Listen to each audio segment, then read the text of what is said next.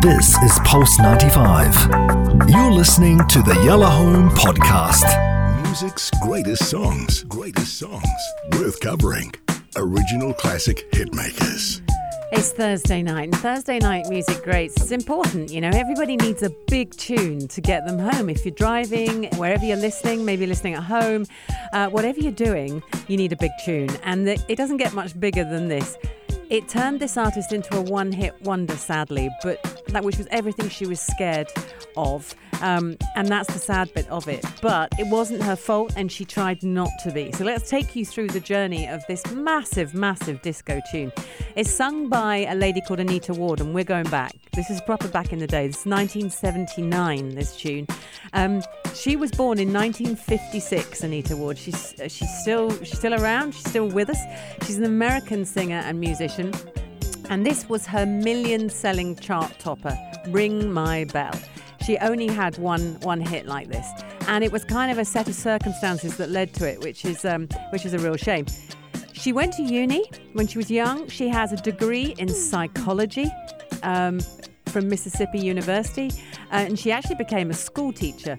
But while recording her debut album, a record label owner, Frederick Knight, presented her with this song. Now, this is where it gets good. The story of this song is crazy. This song was written for an 11-year-old, and it was handed to this 11-year-old teenager to sing.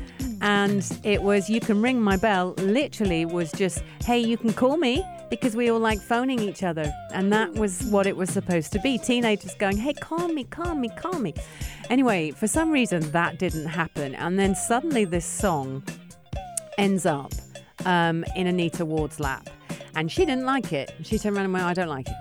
Now, the guy who wrote it, Frederick Knight, was insisting, and he was to do with her record label, he was insisting that she sing it, and he pushed and he pushed and he pushed. They changed some of the lyrics to make them a little bit more adult. But the interesting thing, because obviously when she's singing "You Can Ring My Bell," it sounds like, oh, you're nice, I like you. And it sounds like that's where it's going to go. He said, actually, when we changed the lyrics, we were very careful not to go down a dark route too much, because he didn't want Anita to be singing something that sounded really saucy. So whatever connotation you're putting on this song, actually the lyrics are quite innocent, and they did that on purpose so that Anita didn't come out looking, a bad one.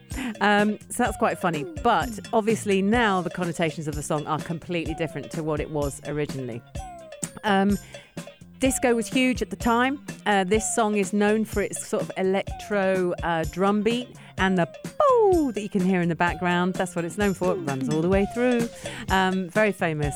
And disco was huge when she released it. So her first album did really well with this song on it. And then a few months later, she got a second album. But disco was starting to go. So if you think this was 1979, by 1980 you had new wave coming in, and you went into the 80s, completely different vibe.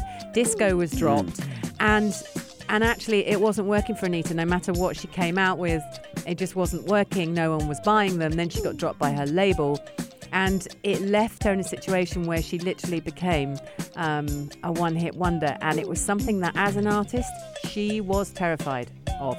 And there were lots of rows between Frederick Knight, the label. She fell out badly with her label. That stopped the third album. She was recording 3 tracks and then fell out with them so badly. And those 3 tracks ended up on some sort of LP somewhere. Blah, blah, blah.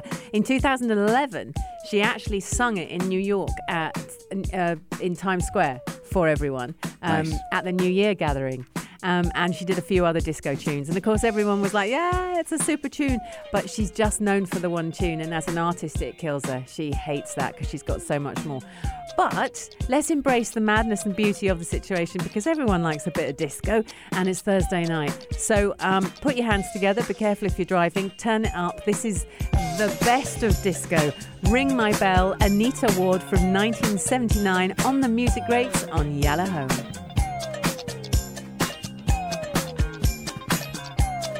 Pulse 95.